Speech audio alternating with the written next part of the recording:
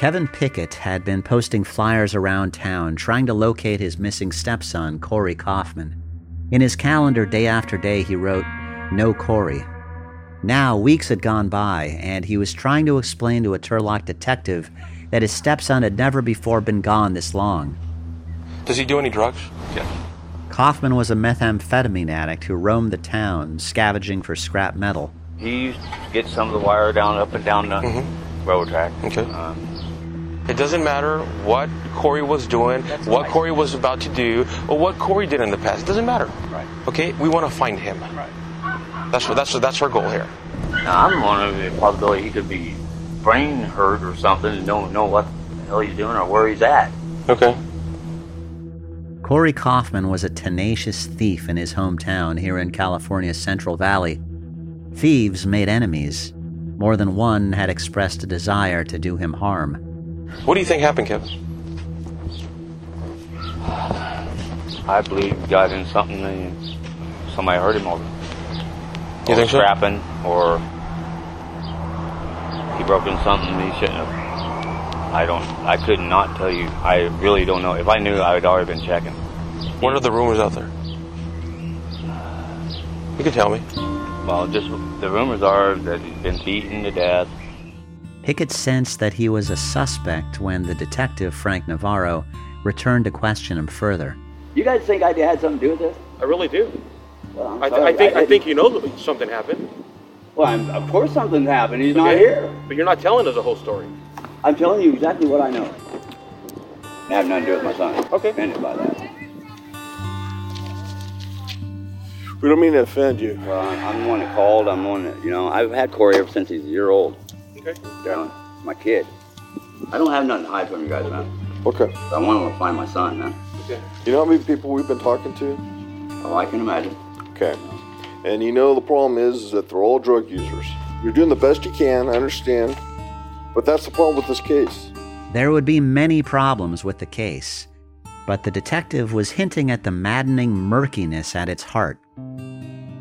Corey Kaufman had moved in Stanislaus County's violent netherworld of dope fiends and dealers and thieves, hustlers and parolees and snitches, all scrabbling for survival and advantage.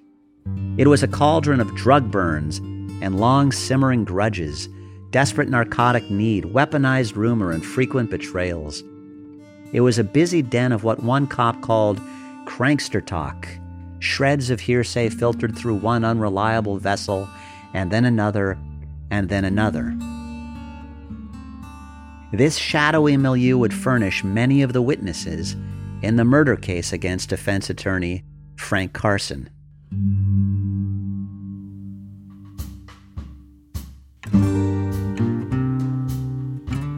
From the Los Angeles Times, this is The Trials of Frank Carson. I'm Christopher Goffard.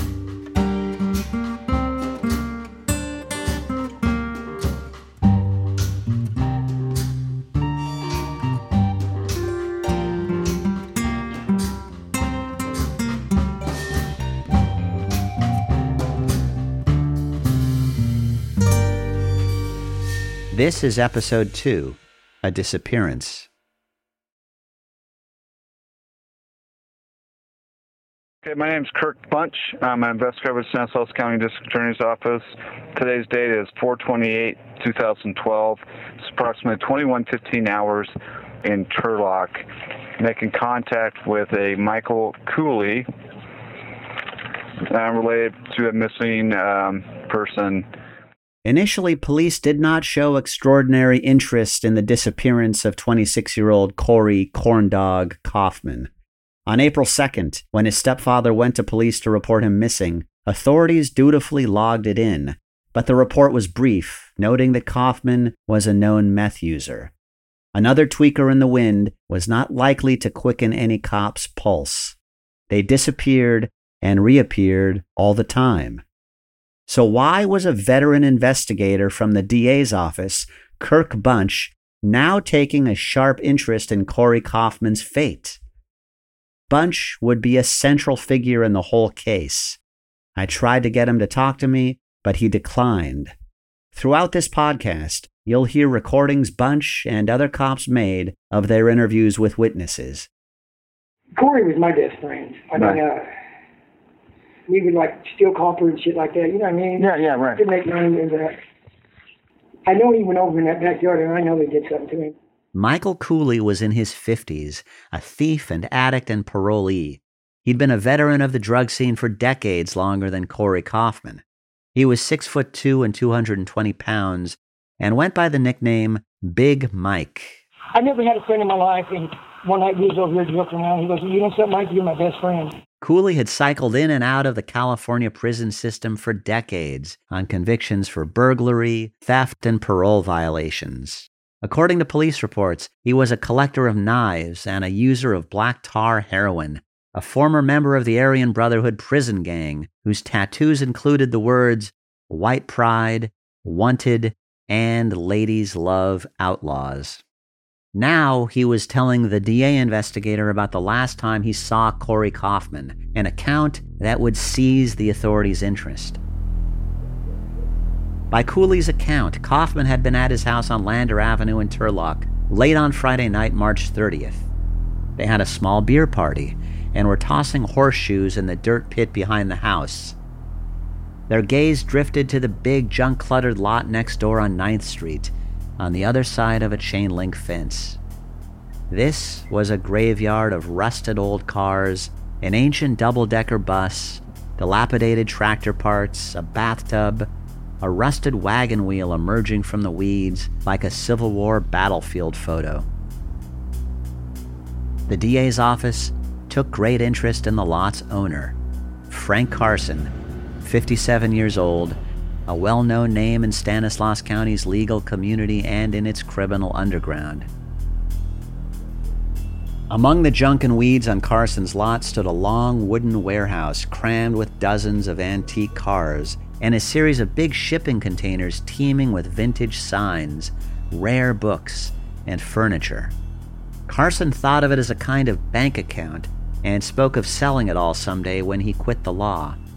He would tell his wife, "This is our retirement." The lot and all its treasure sprawled alluringly beside the property of Big Mike Cooley. By Cooley's account, there was a new temptation on Carson's lot that Friday in late March, and one his young buddy Corey Kaufman had found irresistible. We looked over that fence back there, and there was like 15 irrigation pipe. Right. They're solid aluminum. Corey was going to come back that night, and we was going to go over there. Well, Corey showed up. We was sitting right there on that couch. We had a few drinks. He tapped me on the leg. He goes, "Hey, bro, I'm going to go around the corner, and I'll be right back." And he never came back. Whether these aluminum pipes ever existed would be hotly contested. Police would never produce any photographs of them. Carson would insist he had no such pipes on his property, that he had no use for them. The last thing in the world you'd ever want to use is a brittle aluminum pipe. That whole thing, I can just tell you, is just an absolute fabrication. Carson had been vexed for years about the repeated thefts and knew Big Mike Cooley and Cooley's circle had some responsibility for it. Carson had complained repeatedly to police. When the DA came knocking, Cooley claimed that Carson had threatened to kill him, and a neighbor said he overheard Carson threatening to bury Cooley where no one would find him. Cooley's relatives and hangers-on also claimed to hear Carson making threats. Carson denied this. Defense attorneys would portray these witnesses as part of a drug-fueled Cooley clan, or as people hoping for a break on criminal charges. Carson would acknowledge he did confront Cooley with the message that he'd send him to prison as a third-strike felon for stealing from him. I wanted to ask Big Mike Cooley himself about this, but he didn't get back to me. The way things are kind of piling up, it's starting to look pretty suspicious. We should probably switch our gears and investigate it as a possible homicide. This is Investigator Bunch talking to Cooley. The DA investigator finds it necessary to reassure Cooley about his own motives in case Cooley might harbor any doubts. My thing is on this, it's not because it's Frank Carson, okay, but it's because of Corey. I'm going to try to piece it together and see what happened, try to, put the puzzle together. In a report, Bunch laid out the official rationale for what would soon mushroom into a massive investigation, including the DA's office, the Stanislaus County Sheriff's Office, the Turlock Police Department, the Modesto Police Department, the Department of Corrections, and the State Department of Justice. In the report, Bunch wrote, quote, F. Carson is a well-known criminal defense attorney. The possibility exists that F. Carson may be involved with the disappearance of Kay Kaufman.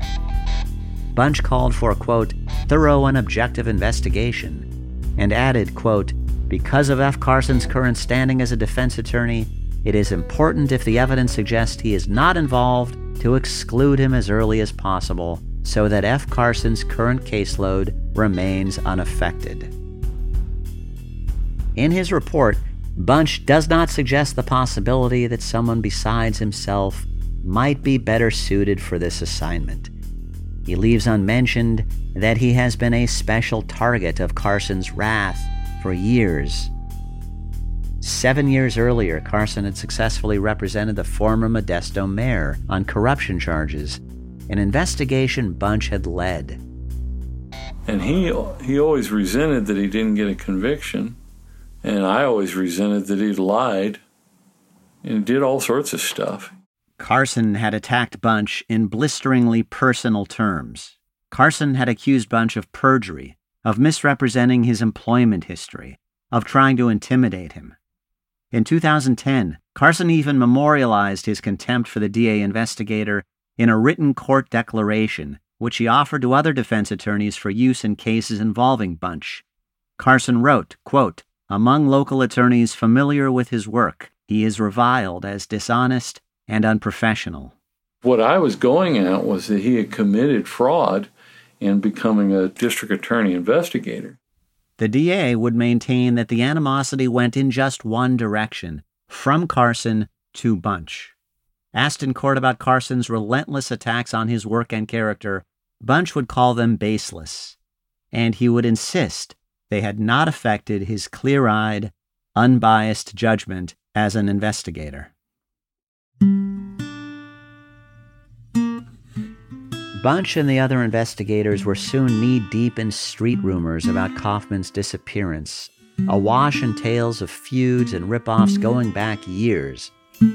One guy had given Kaufman a horse trailer to scrap and complained that Kaufman had cheated him out of his share. Then, the story went, tried to run Kaufman down with a Pontiac. There was a story about some armed drug dealers whose pot plants Kaufman had pilfered and sold himself. There was a story about Kaufman ripping off some power tools from a billiards place on East Avenue with connections to the Hells Angels. At one point, detectives came to believe that Big Mike Cooley knew more than he was telling.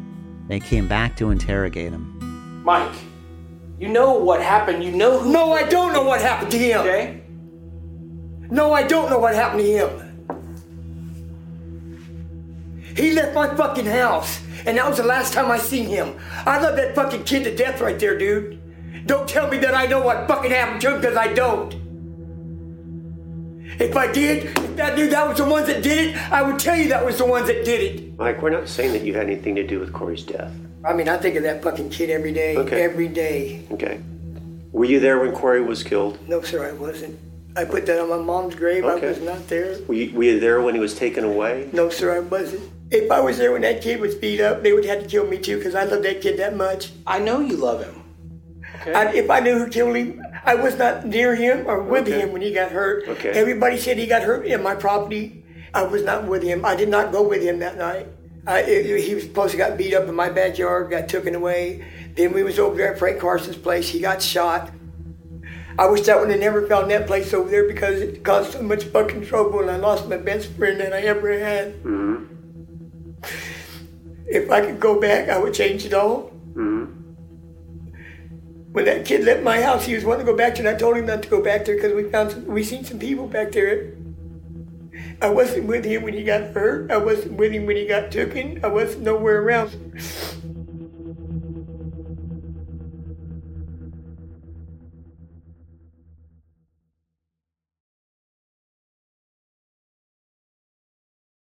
Detectives would insist they diligently examine the myriad theories of how Corey Kaufman disappeared. The feud over the horse trailer, the stolen marijuana, the Hells Angels connection. These were dead ends, they would decide. Defense lawyers would question whether detectives looked hard enough or in the right places, or whether they had already fallen victim to a tunnel vision obsession with Frank Carson. Robert Jaquish was one of the many local thieves who knew about the treasure trove of antiques and junk on Carson's lot. He told investigators he'd once sneaked into the car barn and had to hide when a man he couldn't identify came in to catch him. He never saw a gun, but he thought the guy had one. He managed to pry open a hole in the barn wall and climb out.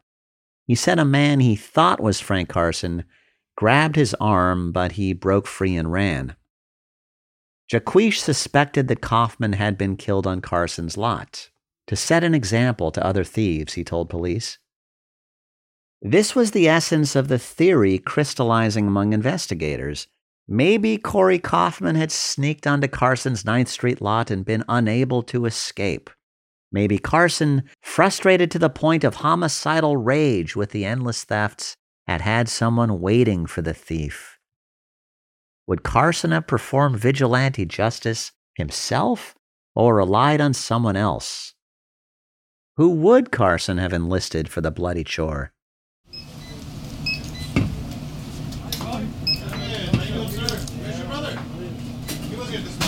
For this, investigators focused on the Pop and Cork liquor store a few blocks away from Carson's lot. It was run by Baljeet Bobby Atwal and his brother Daljeet, or D. Hey buddy, how are you? Good, how are you? Good, brother.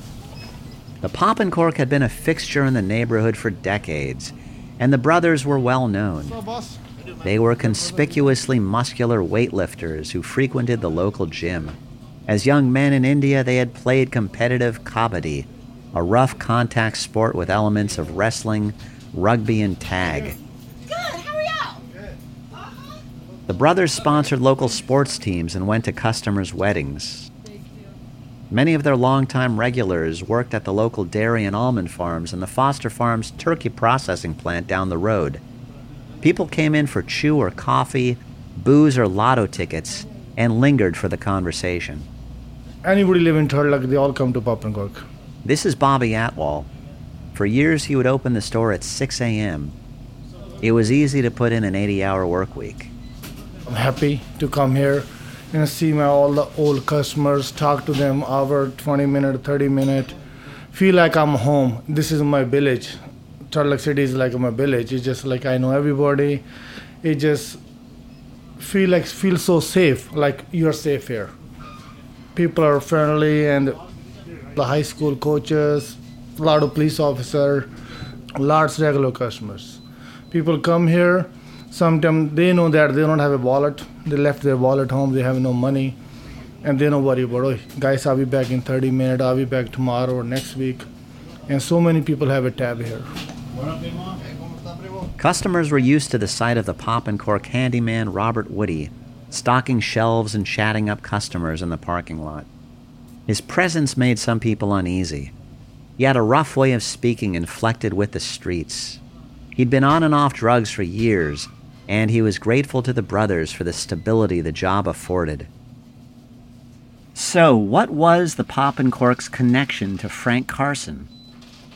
Carson had represented Bobby Atwal on some minor charges years back, and right around the time of Kaufman's disappearance, he'd represented Robert Woody on a stolen property charge that he got dismissed.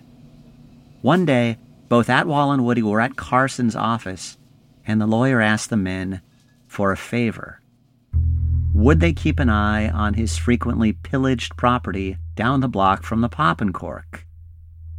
This request happened nearly 2 months after Kaufman disappeared, but it was a mistake that would come to haunt Carson.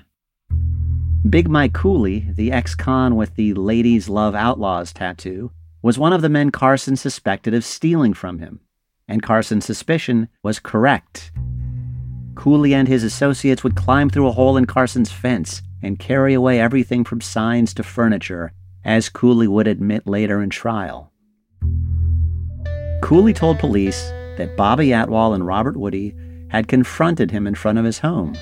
And so police now speculated that the Pop and Cork crew had been patrolling Carson's property as, quote, centurions, and had served as Carson's muscle the night Corey Kaufman vanished. By late June 2012, detectives got a warrant to listen to Carson's private conversations. Many of them concerned his 87-year-old father, Phallus Tex Carson, who was in the final stages of cancer. When his father died, they listened as Carson and his mother, Valley, made plans to run the obituary. So if that's okay, it'll come out tomorrow? I think it'll be real nice. What investigators were not hearing, however, was Carson admitting to any role in the disappearance of Corey Kaufman. Among police who use electronic surveillance, there is a common technique called the tickle. This is meant to nudge suspects into unguarded talk, making them panicked enough or angry enough to get on the phone and say reckless things.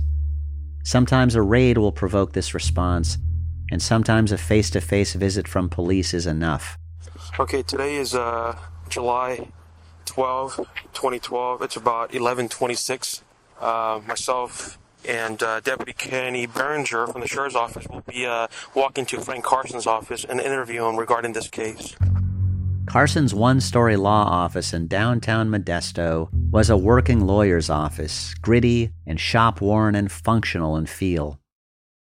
A longtime sole practitioner, the thrifty son of Depression-born Texans, Carson had furnished it in eccentric swap meet bric-a-brac, a vintage model train, an antique service bell on the secretary's desk, an old ranch sign offering a reward for chicken thieves.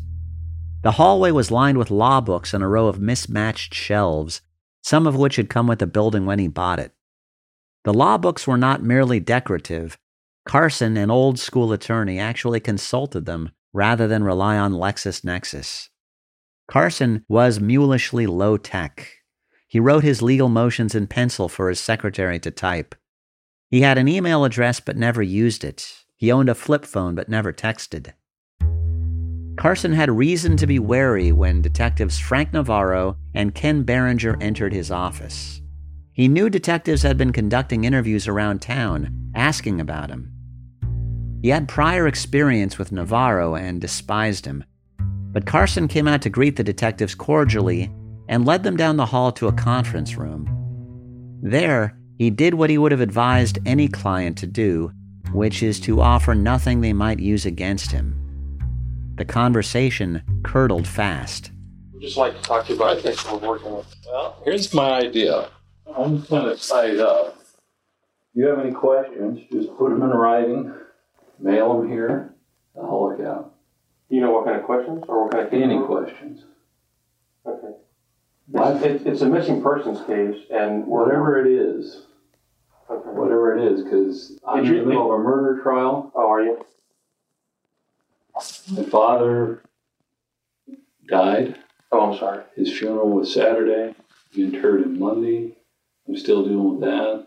Carson was a career student of police techniques, and it's hard to imagine any detective would reasonably believe he'd throw open his doors and submit to their questioning. Still, Navarro persisted. One of the main reasons, Frank, that I came here is because during the investigation, we spoke to Baljeet and Dalweet Adwal, the owners of Pop and Cork, and they brought up your name. That you gave them some orders of taking care of some problems that you had over on your property on 9th Street. If you got a question, put it in writing. Okay, so you don't want to talk to us about it? No, I've told you to put it in writing. Right, but I'm asking if you want to talk to us or not. You tell me, you put it in writing, whatever the questions are.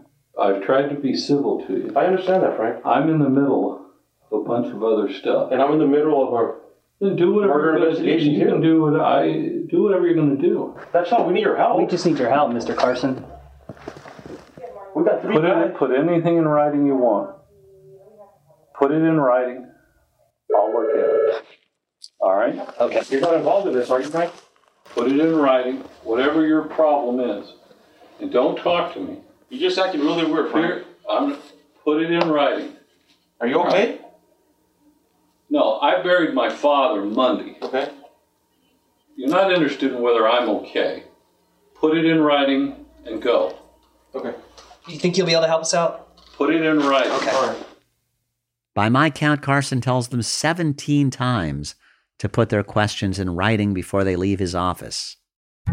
His behavior was, quote, very unusual and unreasonable, according to one investigator's report. But if you're a defense attorney, you are following an ingrained professional reflex as basic as a prizefighter's instinct to cover his face. Not cooperating with authorities in such a context is high on the list of first principles. For decades, you have harangued hapless clients, guilty and innocent and everything in between, about the foolishness of having talked to the reasonable men with badges at your door. If investigators were hoping by their visit to stimulate a confession from Carson on their wiretap, they were disappointed. That day, July 12th of 2012, they listened secretly as he spoke wearily to his older brother, Terry. Again, Carson was talking not of Corey Kaufman, but of his dead father. Well, I'm going to drive out to the cemetery today, and I want to see how things look out there. But it's just, anyway, it's just one more thing I got to deal with. Investigators waited another 3 days until Carson was out of town to raid his properties. They used bolt cutters to sever the locks from his big trailers and storage containers. They used a battering ram to get through the front door of the house where his stepdaughter lived, beside the junk-filled lot. They were looking for anything to connect him to the disappearance of Corey Kaufman. It's Deputy Ken Berenger, Stanislaus County Sheriff's Department. We're going to be with DOJ at this time. It's going to be several members of DOJ assisting in a search of the residence, a search warrant. The residence is owned by Frank Carson. We're going to attempt to set up a search of the property with cadaver dogs. There was no sign of a struggle that had killed Corey Kaufman. No physical evidence that he'd ever been there. Nor did they find Kaufman's remains when they raided another Carson property on West Main Street. Instead, they encountered his mother, Valley, who promptly called her son to let him know. Here's what police recorded on their wiretap. Hi, this is Frank.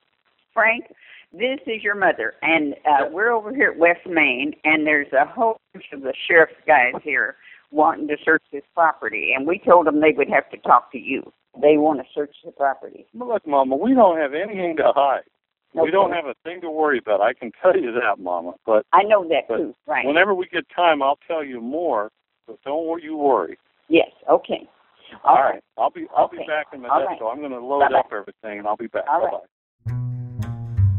They talked again a little later, and Carson seemed to strongly suspect that he was being listened to, and that police timed the raid so that he would be out of town. They just left, and they did have a search warrant, and they had the dog, and then they took the dog back there, and then he knocked on the door and said they did not find anything.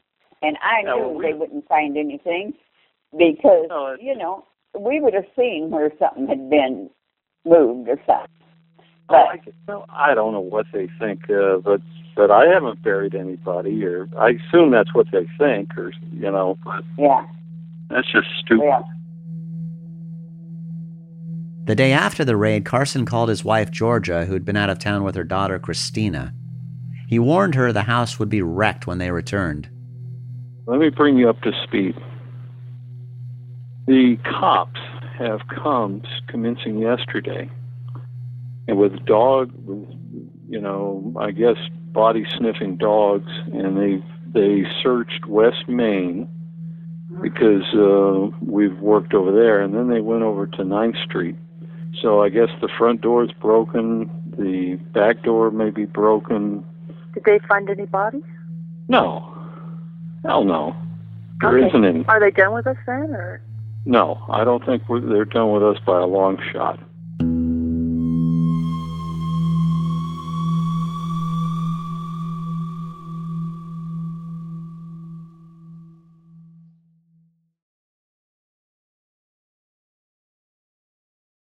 The investigation dragged into August with no arrests, no trace of Corey Kaufman's body, and no good leads as to where it might be.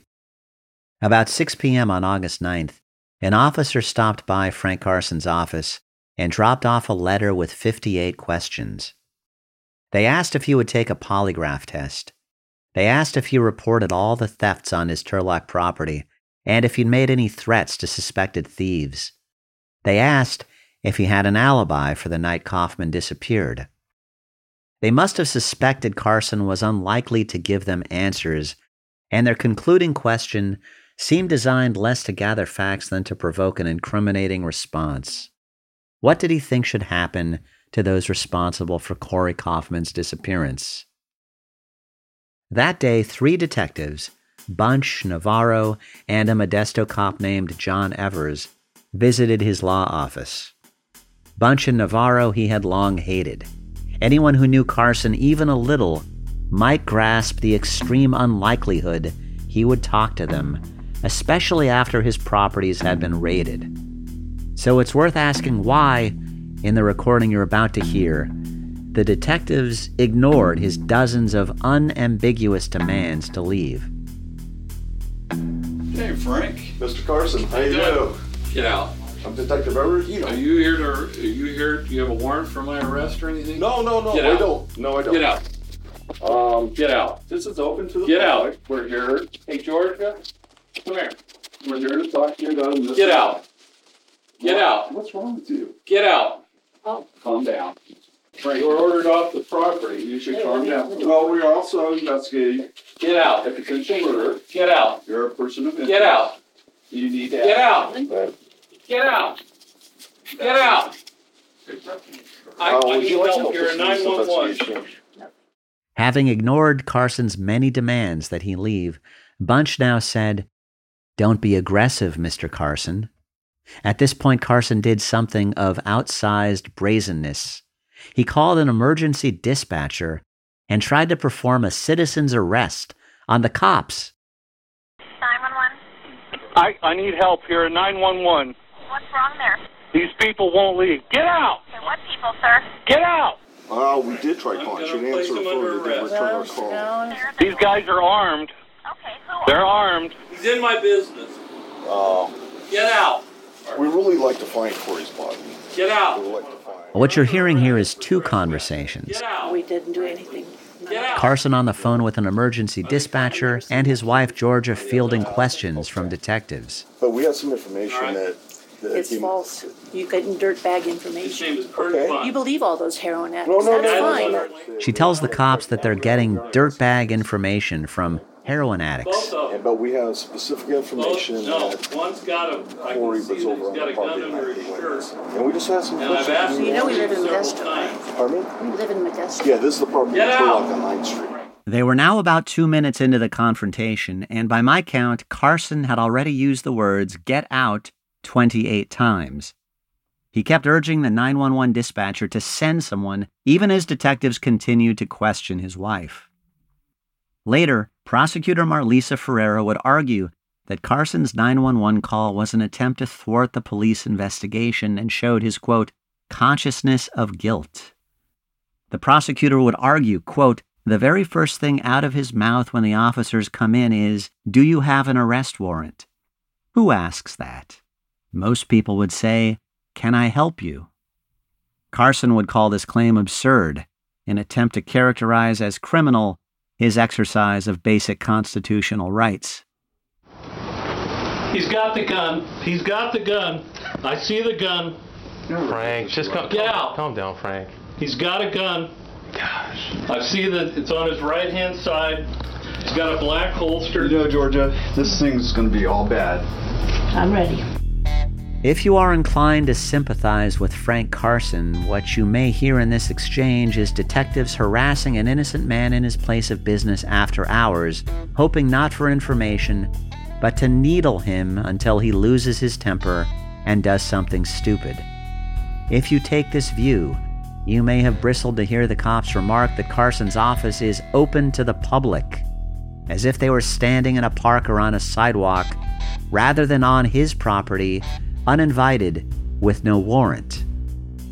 When investigator Kirk Bunch used the words, "It's gonna be all bad" to Carson's wife, Carson's anger intensified. Wait a minute, he just threatened my wife. It's all going to be bad. But, wait a minute. He's not answering Bunch has just threatened my wife, saying it's all going to be bad.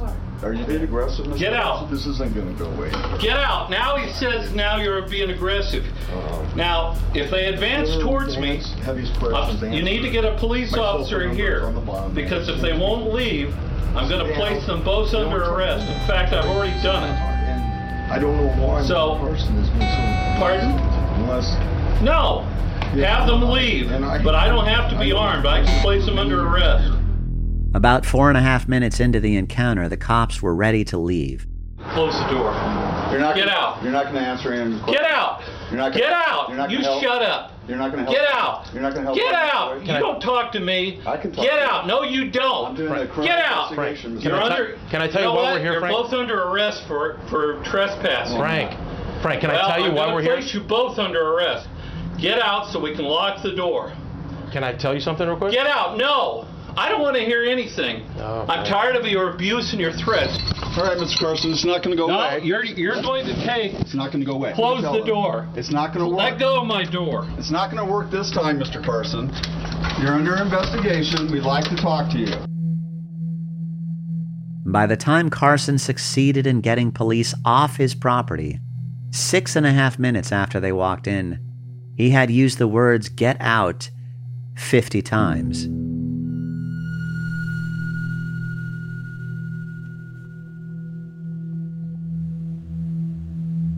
The year 2012 ended with no sign of Corey Kaufman and no arrests. On missing posters around town, he was still smiling at passersby with a pair of straight white teeth. The next summer, deep in the mountains 70 miles away in Mariposa County, hunters found a human skull at the base of a tree near a dry creek bed. There were other bones nearby among thick leaves and pine needles. A femur, a pelvis, tibias, fibulas, a scapula. In a hollowed-out tree, a rib bone, 3 vertebrae, a clavicle. There was a battered zip-up sweat jacket, a pair of Wrangler jeans, a ring of keys, a gray t-shirt that said "Loose Cannon," work boots, a headlamp. A Mariposa detective studied the skull and observed that it had good-looking teeth. She thought it might be the young man from Turlock.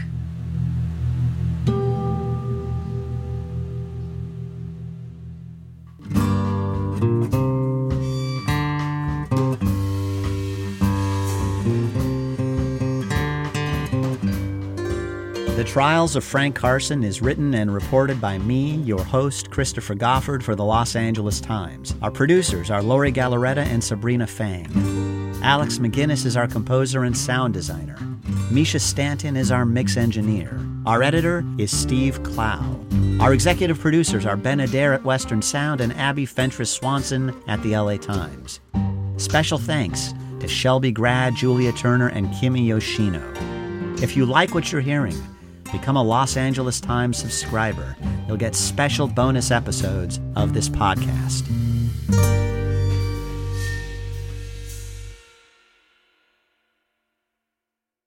Hi, it's your host, Christopher Goffard again. Here's a reminder that LA Times subscriber support makes podcasts like this one possible.